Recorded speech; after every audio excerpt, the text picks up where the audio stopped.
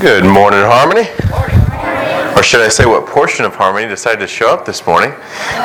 Like, is it a time change or everybody on a group vacation? I mean, what's going on this morning? A couple announcements before we jump in. First, I had a great opportunity last Sunday night. 20 years ago, Harmony Baptist Church was part of planting the first Vietnamese Protestant church in San Antonio. And so every 5-10 years they reach out to us and just say thank you. They were celebrating their 20th anniversary. So even though I wasn't here, I graciously went there to accept all the thanks and talk about how wonderful we are as a church. But it was an awesome experience. I do have to say it was kind of fun. We were there, and most of the service was in Vietnamese. So I'm not completely understanding everything that's happening during the time, but about an hour and 15 minutes in, they come in and they go, "Okay, kids, go ahead, let's go out to the kids part of the service for the second half." And I know as a pastor I'm not supposed to think that way, but I was like, second half? Second half? So we were there for about 3.5 hours, but it was awesome. It was just an awesome moment.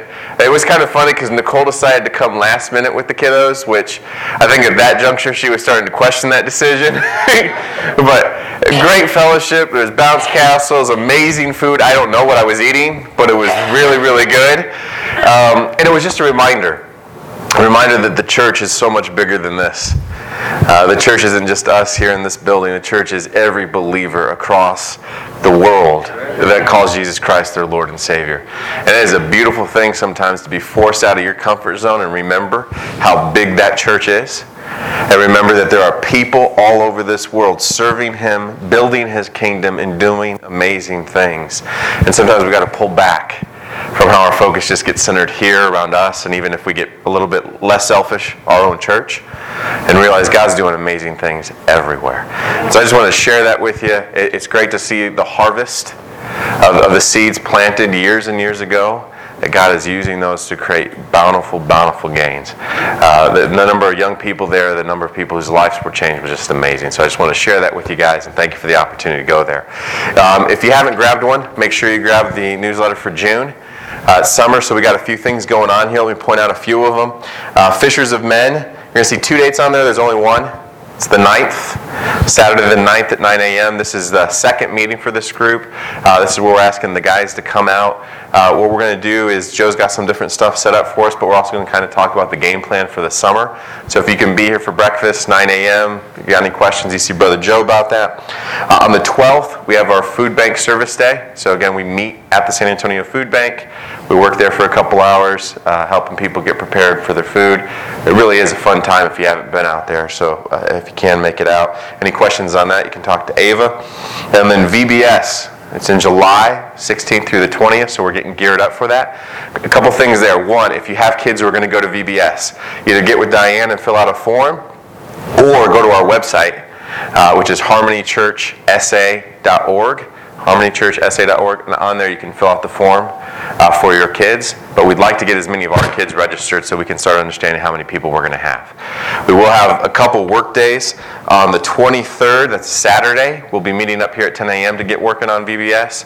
And then that following Wednesday, we'll also use Wednesday night service as a time for us to do some decorating for VBS. All right? We good? One other thing. Miss Bernice had surgery this week. So we want to make sure she feels loved even though she's not here. We also want to help her out because, after surgery it's a little hard to get things prepared and ready. So we're trying to get some food set up for her and meals. If you would like to prepare a meal and have it delivered, please see Miss Lily or Miss Moreno, and they will help get those scheduled, mapped out, and delivered to her. So either see Miss Lily or Miss Moreno, and we'll make sure Bernice is taken care of. All right? We got it? We good? I have to be honest with you guys, I was a little sad this week because our time in Exodus is finally coming to an end. I was sitting there and I was thinking about next week's sermon. I was like, I don't even know what book I'm going to be in. Been in Exodus for so long, feels weird to not know that I'll just be in Exodus again. But here we are, Sermon 33 on Exodus, wrapping up. I don't think it's been 33. I think it's only been about 18. Which if my professors from college could hear me, they'd be very upset with me because you're never supposed to go over 6 sermons in a series, which I never listened to. So here we are. We're in Exodus. We're wrapping up. Let me recap. Let us get the table set, and then we'll jump into this last conclusion to the series. So remember, key to the series. Even though this is about Old Testament Israel coming out of Egypt, it's about you and me. It's the exact same journey you and I are on. God meets us. We are bound in slavery. For us, it's sin. For the Israelites, it was to Egypt. And God, in miraculous, awesome power, comes and He frees you. And it's not because you deserve it. It's not because you did anything to earn it. It's Him in His gracious mercy and love coming into your life of bondage, breaking those chains, and setting you free. Awesome gift. That is God being our Savior. But He doesn't stop there. He then asks you, with that freedom, what will you do? With that freedom, what direction will you choose to go? And for those of us that choose to follow Him, He now takes you in your freedom and He transforms you into something totally new. A whole new creation. And so throughout this journey, we've talked about 3 key verses, which by now I hope you have put into your heart. I hope they are in your toolbox. And as you go throughout life and you have these moments pop up, man, you will come back to these and you will be able to use these weapons to encourage you and to motivate you to keep pushing forward. And so those 3 verses we focused on are 1, Luke 16:13. What does it say? You tell me. What's it say? Can't have 2 masters. Folks, as Christians, God is not our advisor. He's not our buddy. He's not our friend. He's our master. Amen. He is the Lord Almighty. Amen. He speaks, we do. That has to be the mentality that we have in our relationship with Him. And if that's true, if He's our master, there's only room for one master. You cannot go through this life trying to serve multiple masters. You do that, you will be divided and you will fall. That's what God's Word tells us. And so as Christians, we make the choice to say, I have one master, He's the only one I listen to, and I go where He tells me. The second truth is in Proverbs 3:5-6. Along this journey, because I was raised in sin, because I live in a culture of sin, I have to understand as I am being transformed, God's ways will not match up with mine. And so sometimes on this journey, when He is calling me, what He is asking me to do will not make sense. What He's instructing me to do will actually go against everything I feel makes sense in my heart and in my mind. But in those moments, what do I remember? He's master. He's perfect. He is the one with all knowledge, all wisdom, all love, all mercy, all everything. And if He says go, I'm going to trust in His understanding, not mine. And to be honest, brothers and sisters, this is what really makes the difference in a disciple. Many of us are okay to follow God when it's easy. Many of us are okay to follow God when it's comfortable. It's in those moments in life where you go, man, I so badly want to do this. But God goes, no, brother, I need you here. It's in those moments when we go, I will trust you, Father, even though I do not understand. That's when discipleship shows. And our expectation is if we have made the choice that He is our master, and we are leaning on His understanding, not ours, then the third thing is going to happen. As 1 Peter 1 says, as He who called you is holy, you also be holy in your conduct. Now understand, holy doesn't mean perfect. Holy means set aside. And so what this means is, well, you and I will still continue to mess up. We will still continue to fall. We will still continue to make mistakes. It will be clear in the pattern of our life that we are removed from everything else, and we are set aside for the purposes of God. It will be clear to everyone, well, we are not perfect. We have been removed from this culture. We set apart ourselves. We are His. We look like Him, we are used by Him, we are led by Him. This is the journey of the Israelites, and this should be your journey. You have found a master, you trust in that master, and he is changing you so that people see it. If those things aren't happening, this journey is going to be one where we are not making progress.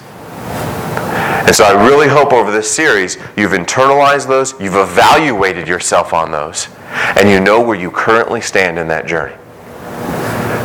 All right? Where we are today. Flip with me to Exodus chapter 40. So Exodus chapter 40, we're going to be in verses 17 through 38.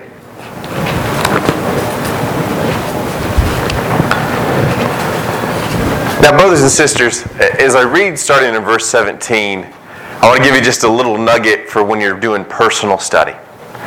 There's a tendency when you're in books sometimes like Exodus, or especially the next book, Leviticus, that you're going to hit passages where, for lack of a better word, you get bored. Have you ever hit those passages? Anybody done this where like you set out in January and you're like, I'm going to read through the Bible. And you're doing real well until you hit Leviticus, and then you're like, oh my goodness, I am just stalling. It's almost like, you're driving on smooth road and then all of a sudden you're like in this deep mud and you just aren't moving as far. When you're doing that, pull back a little bit and understand what God's trying to say in the detail. It's like when you get to those passages where it's, so-and-so begat so-and-so, and so-and-so begat so-and-so, and so-and-so begat so-and-so. There's not necessarily a lot of value for you individually to remember that that person begat that person, but there is, if you step back, the value in reminding yourself, what God's saying in this passage is, this is real. This isn't some mythology. This isn't some philosophy. This is real history of God interacting with His people and moving through real people's lives. And in those moments, what He wants you to be able to have the confidence in is you can track this back. You can go through history and you can find these people and you can see these moments where God the Father, not just passionately sitting back, but passionately acting in the history of the world, moved and led His people. And so in those moments, don't just look at the words, but step back and go, what motivated our Father to put those words there? What value came from them? Similarly, as we start here in chapter 40, verse 17, if you don't watch yourself, there's a tendency to trail off. Because some of these details, they just don't mean anything to you and I because we haven't seen them, we haven't touched them, we haven't felt them. They're foreign to us. But pay attention to what God's trying to say here. It says, now in the first month of the second year, on the first day of the month, the tabernacle was erected. And remember, the tabernacle is the mobile temple, right? In Jesus' time, Jerusalem has been established. The people are in the promised land God has given them. And so they have a permanent temple erected to represent the presence of God. Well, this time, they're not in the promised land yet. So God still has the desire for there to be a physical manifestation of His presence. For there to be a location that represents His holiness and His house. But it needs to be mobile. Why? Because the people are mobile. They're moving, and that's what the tabernacle is. It's a mobile temple that represents that God's presence lives among these people. And so we've been throughout all these chapters seeing the details that God has called them to do, and now it's finally happening. It says in verse 18, Moses erected the tabernacle and laid its sockets and set up its boards and inserted its bars and erected its pillars. He spread the tent over the tabernacle and put the covering of the tent on top of it, just as the Lord had commanded Moses. Pay attention to that. Anytime you start reading a passage and you see something keep getting repeated, probably something worth you taking to know. Then he took the testimony and he put it into the ark and attached the poles to the ark and put the mercy seat on top of the ark. He brought the ark into the tabernacle and set up a veil for the screen and screened off the ark of the testimony, just as the Lord had commanded Moses. Then he put the table in the tent of meeting on the north side of the tabernacle outside the veil. He set the arrangement of bread in order on it before the Lord, just as the Lord had commanded Moses. Then he placed the lampstand in the tent of meeting, opposite the table on the south side of the tabernacle. He lighted the lamps before the Lord, just as the Lord had commanded Moses. Then he placed the gold altar in the tent of meeting in front of the veil, and he burnt fragrant incense on it, just as the Lord had commanded Moses.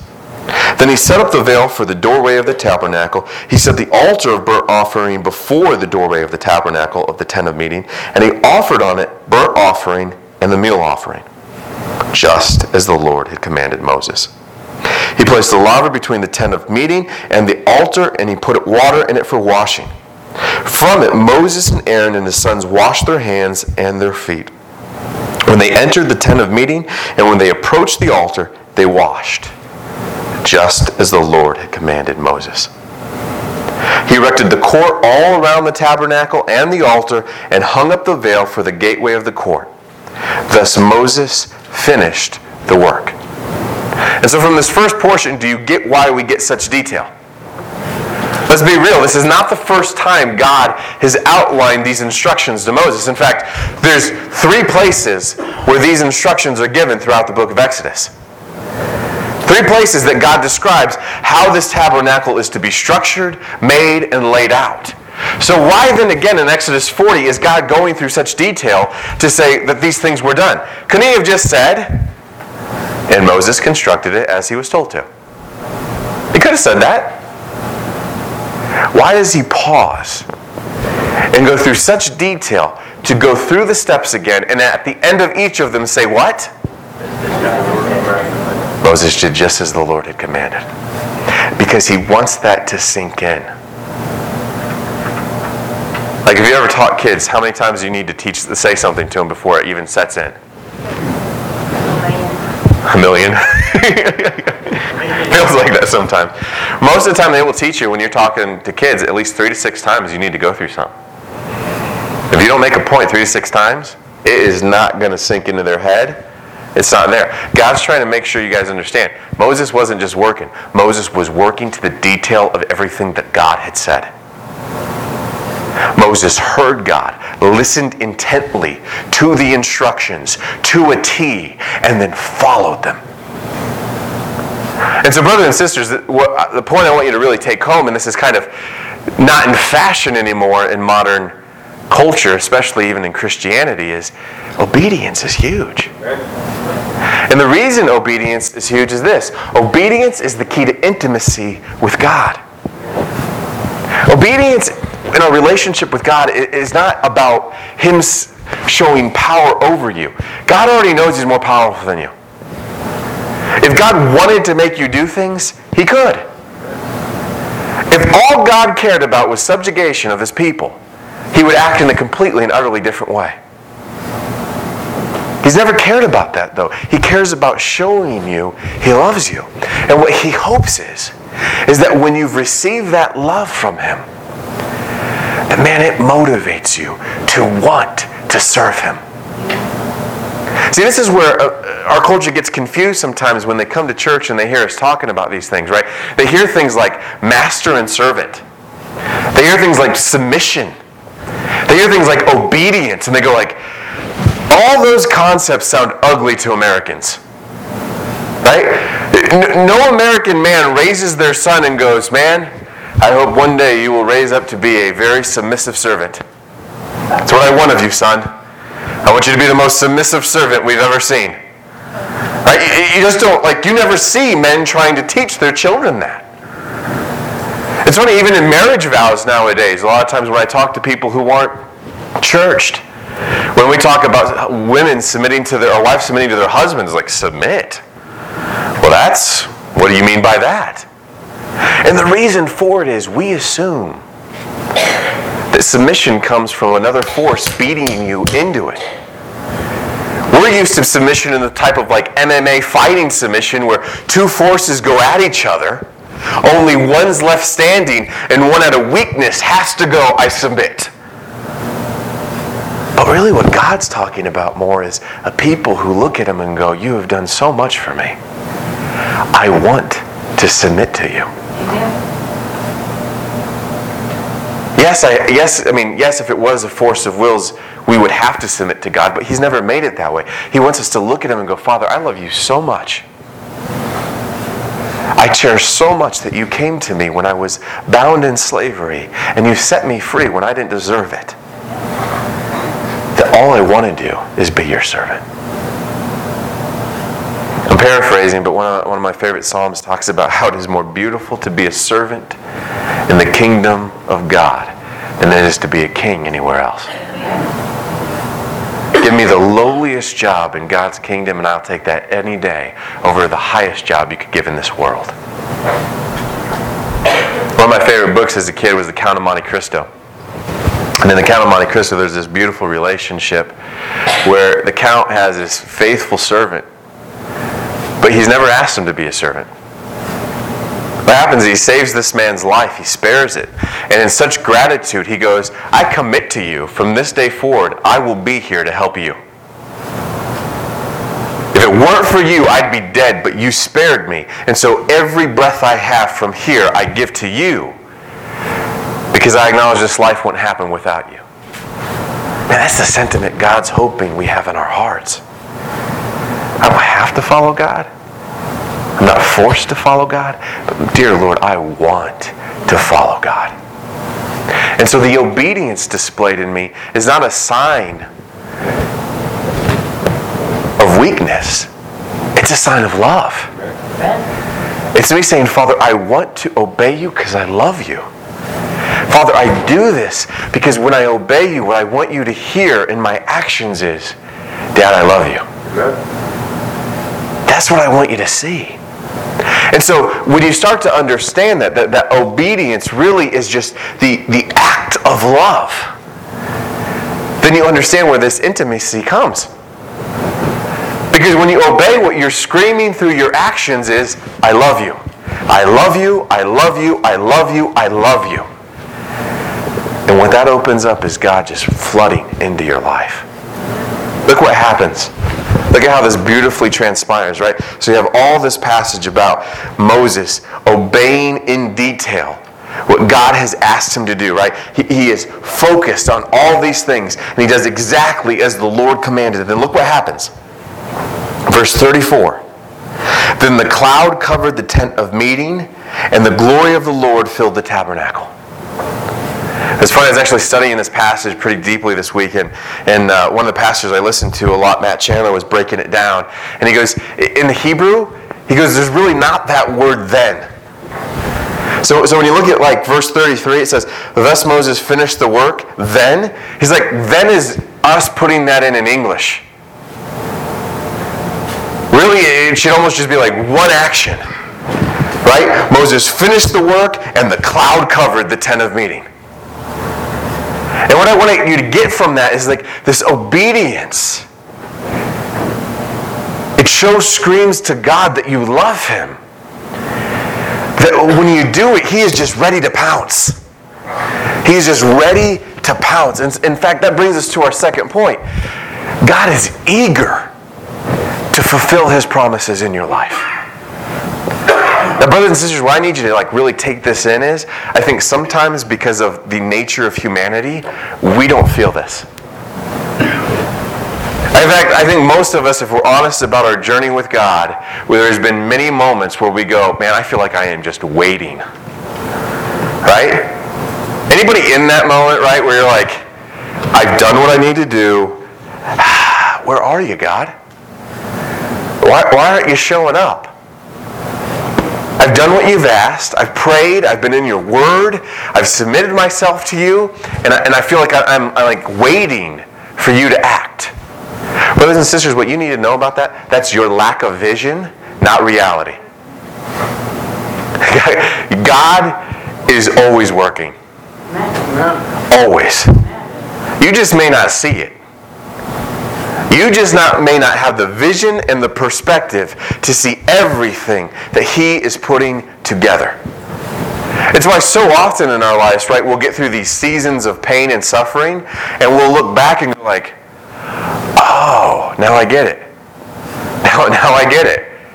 I thought you actually weren't doing anything, and in fact, you were doing more than I could even comprehend. I was playing checkers, God, and you were playing chess. And so what we need to understand is we have an eager God who is sitting and waiting to act in our lives at every moment. Don't fall into this idea that your God is sitting there dispassionately just waiting. He's eager to interact in your life. Moses obeys and the cloud covers this entire tent of meeting. And I love it. It says, the glory of the Lord filled the tabernacle. And you want to know how much it filled it? Look next. Verse 35. Moses was not able to enter the tent of meeting because the cloud had settled on it. And the glory of the Lord filled the tabernacle. There was no room for Moses. God's presence so profoundly came upon the tabernacle, no one could enter. He was filling every inch of it. There was no doubt to the people that God was there. And so you see this beautifulness. You see Moses obediently listening, obediently acting, God flooding that space with His presence and His glory. And man, isn't that what we all want? I mean, that's when I read that, like, I want my heart to be that tabernacle. I want it to be where I am so filled with His presence, there is no room for anything else. I am so filled with God that when other things try to come into my heart, there's no room. There is no room. He has filled every nook and cranny. You can't fit in here. He has consumed it all. And so, brothers and sisters, I want you to pause and think about that for a second, because I think sometimes we get a little confused when we read this. Let me take you through the last few passages here and then break it down. Verse 36, it says, throughout all their journeys, whenever the cloud was taken up from over the tabernacle, the sons of Israel would set out. But if the cloud was not taken up, then they did not set out until the day when it was taken up. For throughout all their journeys, the cloud of the Lord was on the tabernacle by day, and there was fire in it by night, in the sight of all the house of Israel. When you look at that, I want you to be honest for a second and think about something. Does that kind of sound desirable to you? Does it almost sound easier? Like, do you get what's happening for the Israelites? There's this tent, this tabernacle, and God sits upon it by day in a cloud and by night a cloud of fire. And when He wants them to move, what happens? The cloud starts moving. And all of Israel goes, guess it's time for us to move. Is there part of you that reads that and goes, man, I could use that cloud? Right, wouldn't that be nice in the morning? Wake up, like, where does God want me to go? Oh, fire cloud, going this way. Right? Right? Come to those forks in the road and be like, okay, just wait, the cloud's going to move. The cloud's going that way, let's go. I think there's some of us, I know me, I read this and I go like, oh, that'd be nice. That'd be really nice. Because there are lots of moments where I'm like, whew, don't really know which way to go. And in fact, let's be real, right? The tough ones aren't where it's like black and white. The tough ones are where, like, you ever sit in these moments and you're like, biblical wisdom here, I can make a case. Biblical wisdom here, I can make a case. Okay, what do I do? I've got two paths. Neither one is directly sinful. Both actually has an angle on it which seems biblical and to fit into God's kingdom. Both seem like I could use my talents and abilities in. Where do I go? I think in those moments that cloud of fire would be pretty nice. But to be honest, if we say that, I think we're missing out a lot. I think it actually convicts us. Because let's be real about this cloud of fire. This cloud of fire was a worse situation than you and I are in right now. It's funny, if you ever read the Old Testament as you go through it, when the Spirit of the Lord shows up in people's lives, like crazy things happen. Like if you read most of Samson's amazing acts, right before Samson does those, it will say the Spirit of the Lord came upon him. And then Samson goes and does something, you're like, no man can do that. Right? There's one story where the Spirit of the Lord comes upon Elijah and he outruns a horse-drawn chariot.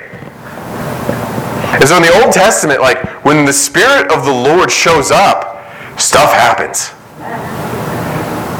Stuff happens. And so why I think this is crazy to us is I think we in the New Testament look back and go like, oh man, I wish I had that cloud to follow. These Old Testament people, if you told them you walk around every day with the Spirit of the Lord living in you, they'd be like, you must be like super people. I can't even imagine what you guys do every day. Whenever the Spirit of the Lord shows up to us, we write stories about it. Because something big happened. You guys live with it every single day? I don't think they could even comprehend that truth. And so what we need to realize, as beautiful as this sounds of what the people in Exodus had, this flaming cloud of fire to guide them, it's far worse than where we stand. Brothers and sisters, for us, God's presence should be perpetual. You know how I talked about, like, I want my spirit to be that tabernacle? It is. Amen. It is. Look at 1 Corinthians chapter 3. Do you not know that you are a temple of God and that the Spirit of God dwells in you? Amen. Read that again. Do you not know that you are a temple of God? There's no tent anymore. There's no temple in Jerusalem. There's no building anymore. You want to know where it resides? In you. In me. That Spirit isn't restricted to a building. It's in us. And brothers and sisters, where this concerns me is, if that's true, we better look different. Because back then, when the Spirit filled that temple, everyone saw. When the Spirit of God sat upon that tabernacle, no one was confused about whether it was there. Back then, when the Spirit of the Lord moved, you saw it. You felt it. You could not deny it. It was not something that you could cover your eyes to. It was right there for everyone to see. If we're that tabernacle now, is it that visible to the people around us? If we are that temple, if we are that place where His Spirit comes down and it fills all of it, if that cloud of fire is sitting upon our hearts, why don't we look different? Why aren't we shaking the world to its core? I think, brothers and sisters, what this convicts us of is we've gotten really good at ignoring the cloud of fire. Because really there's only a couple options. Either this is all bunk, this isn't true, that Spirit really isn't filling us up, we're not really the temple of God. 2, the Spirit's changed. It used to be powerful, it used to be profound, it used to do the miraculous, and now, it just kind of hangs out. Which, if that's true, that our God isn't worth being worshipped because He's lied to us. It means He's changed. It's not what He says He is. It means He is not everything that is awesome and amazing, which I can't buy into that. So if God's word's true and our God is who He says He is, then we got some explaining to do. We've got some explaining to do about how this glory, this fire, this passion, this love, this unbelievable God lives in us and no one notices. Now, brothers and sisters, let me just pause. I'm being a little hard on us. Because it's not true that no one notices. In fact, I think we can look around most of our lives and see those ripple effects of life's changed. People sitting here worshiping God, praising God, and knowing God that didn't before. Why? Because of that fire in our spirits. But what I would convict you on is I feel like for most of us, it's like every now and then that fire peaks out. Every now and then there's this moment where it's like, oh wow, something's different in you right now. And then it goes away. And instead of it being like this fire, this flame, the Spirit of God is in us every single moment. It's like there's these few and far between moments that it pops up. And at those we marvel, and God works, and things change. But then boom, it just kind of fades out. And if that's happening, that's because of us. It's because of us shutting off our ears, shutting off our eyes, closing our hearts, and not letting the Spirit lead us. God has not changed. That fire is still there. It's just in you. And if that's true, brothers and sisters, we got to get better at letting that prompting Spirit move us. There's always been this visual image from a Native American parable that I felt so good at describing how this happens to us. They're talking about sin, and they say the first time you do something wrong, it's like a knife is plunged into your heart, and the pain is glaring. And each time you do it again, it just twists a little bit more. And man, that first time around, every twist is so painful. But then something happens once the blade's gone all the way around. The next time it moves, it's not so hard. Everything's been cut out. And soon you can just keep splinting that blade and you don't feel a thing because you've gotten so used to it. I think for some of us, we have learned to drown out the Spirit of God. It's not that He's not speaking. It's that you and I have gotten really good at ignoring Him. Nicole marvels at my ability to do this with our kids. We can be in their house or in the car and they can just be like, you know when kids just decide to make nonsense words up and just go? Well, we regularly have this happening in the car, but I have this ability to just kind of like zone out. And they're loud and they're singing and there's all this noise and I'm just like whoosh, in La La Land. Doesn't affect me. And she'll have to almost like pull me sometimes and be like, hey, is this not driving you crazy? I'm like, what? She's like, all that noise. And I'm like, oh yeah. Okay, guys, be quiet. Didn't even notice. I hope I never get that way with God's voice. But if I'm honest, I think I do. And brothers and sisters, I want to pull back just a little bit from last week. Remember how I talked about us being extraordinary faithful in ordinary things? I think you and I have gotten really good at blocking out the Spirit of God on what we think is little. And what I'm talking about is like, you know that moment when you see someone at work and you know things aren't right? But when you ask them how they're doing and they go, oh, I'm good. And you just walk away. You know that little voice in you that's like, you should probably circle back with them. I don't think that's a little voice. I think that's the Spirit of God. Amen. I think it's the Spirit of God trying to pull you and go, hey, I have put you here for a moment. I'm just hoping you see something. Act. But I think something scary happens. We get so good at like ignoring that little prompt that eventually we just don't even pay attention anymore.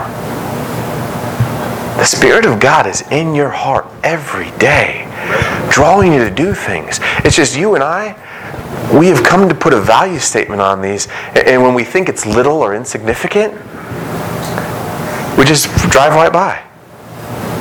Stop doing that. And don't get me wrong, I'm preaching to myself as much as I'm preaching to you. There are daily moments where I really sit back, pause, and think about the day. I go, I blew an opportunity there.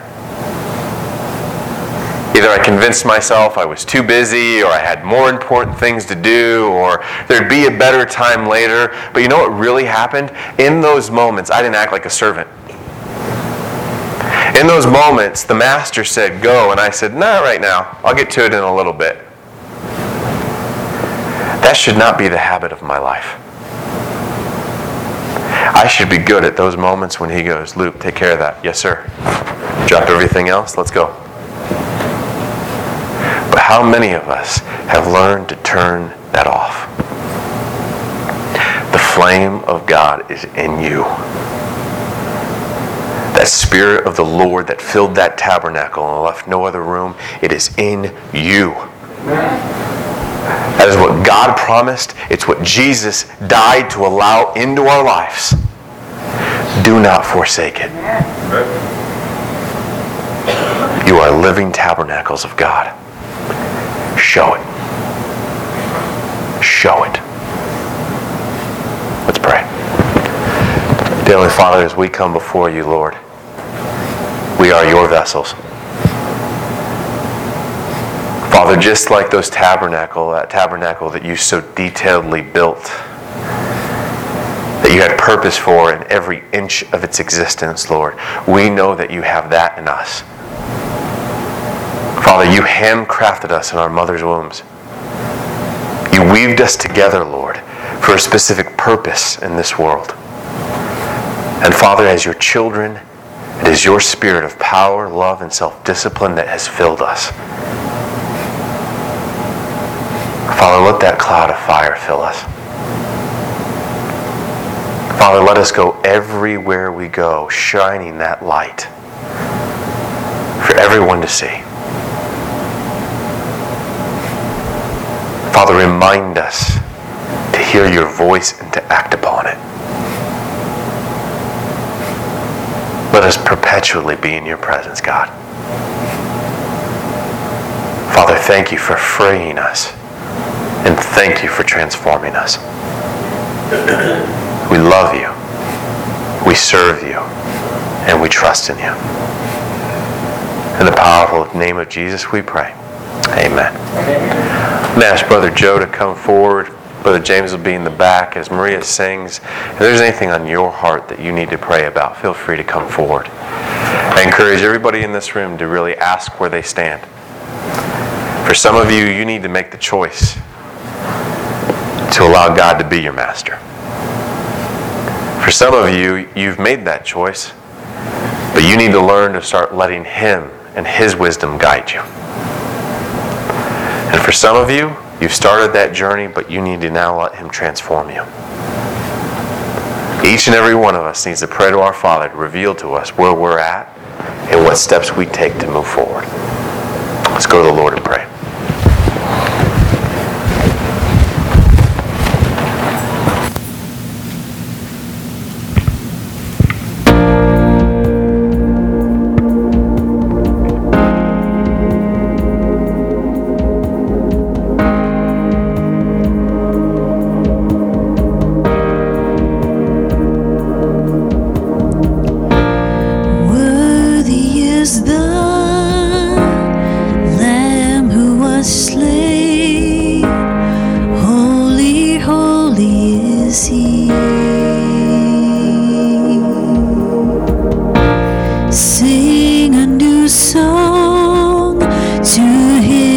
Sits on heaven's mercy seat.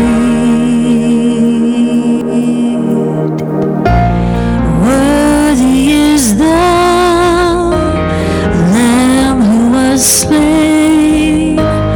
Holy, holy is He. Sing a new song to Him who sits on heaven's mercy seat. Join with me. Holy, holy, holy is the Lord God Almighty, who was and is to come.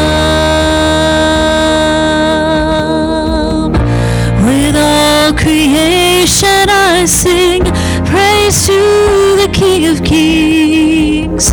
You are my everything, and I will adore you.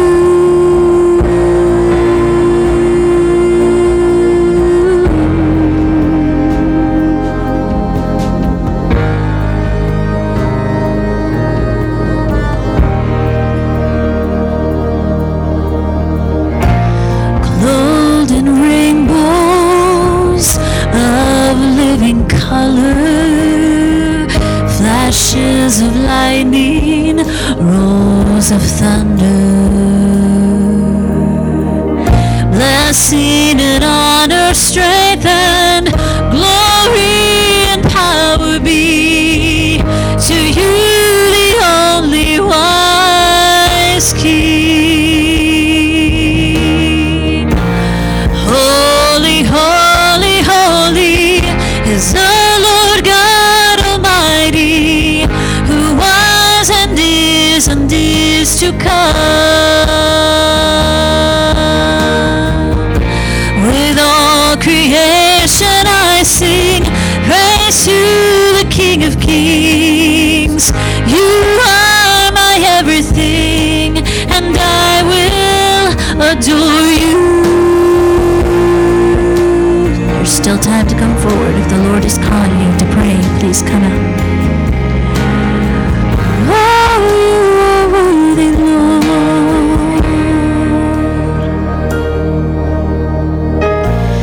Filled with wonder, awestruck wonder,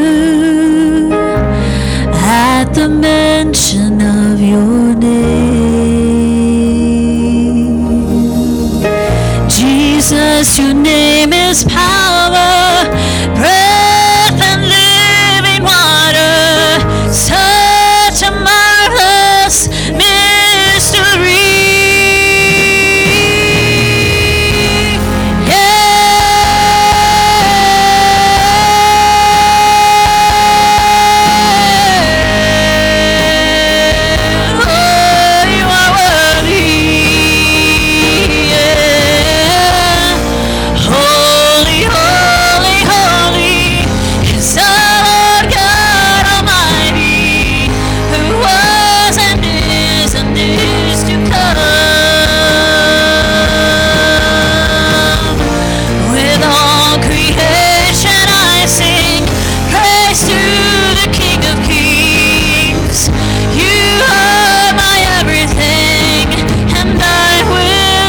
Adore you.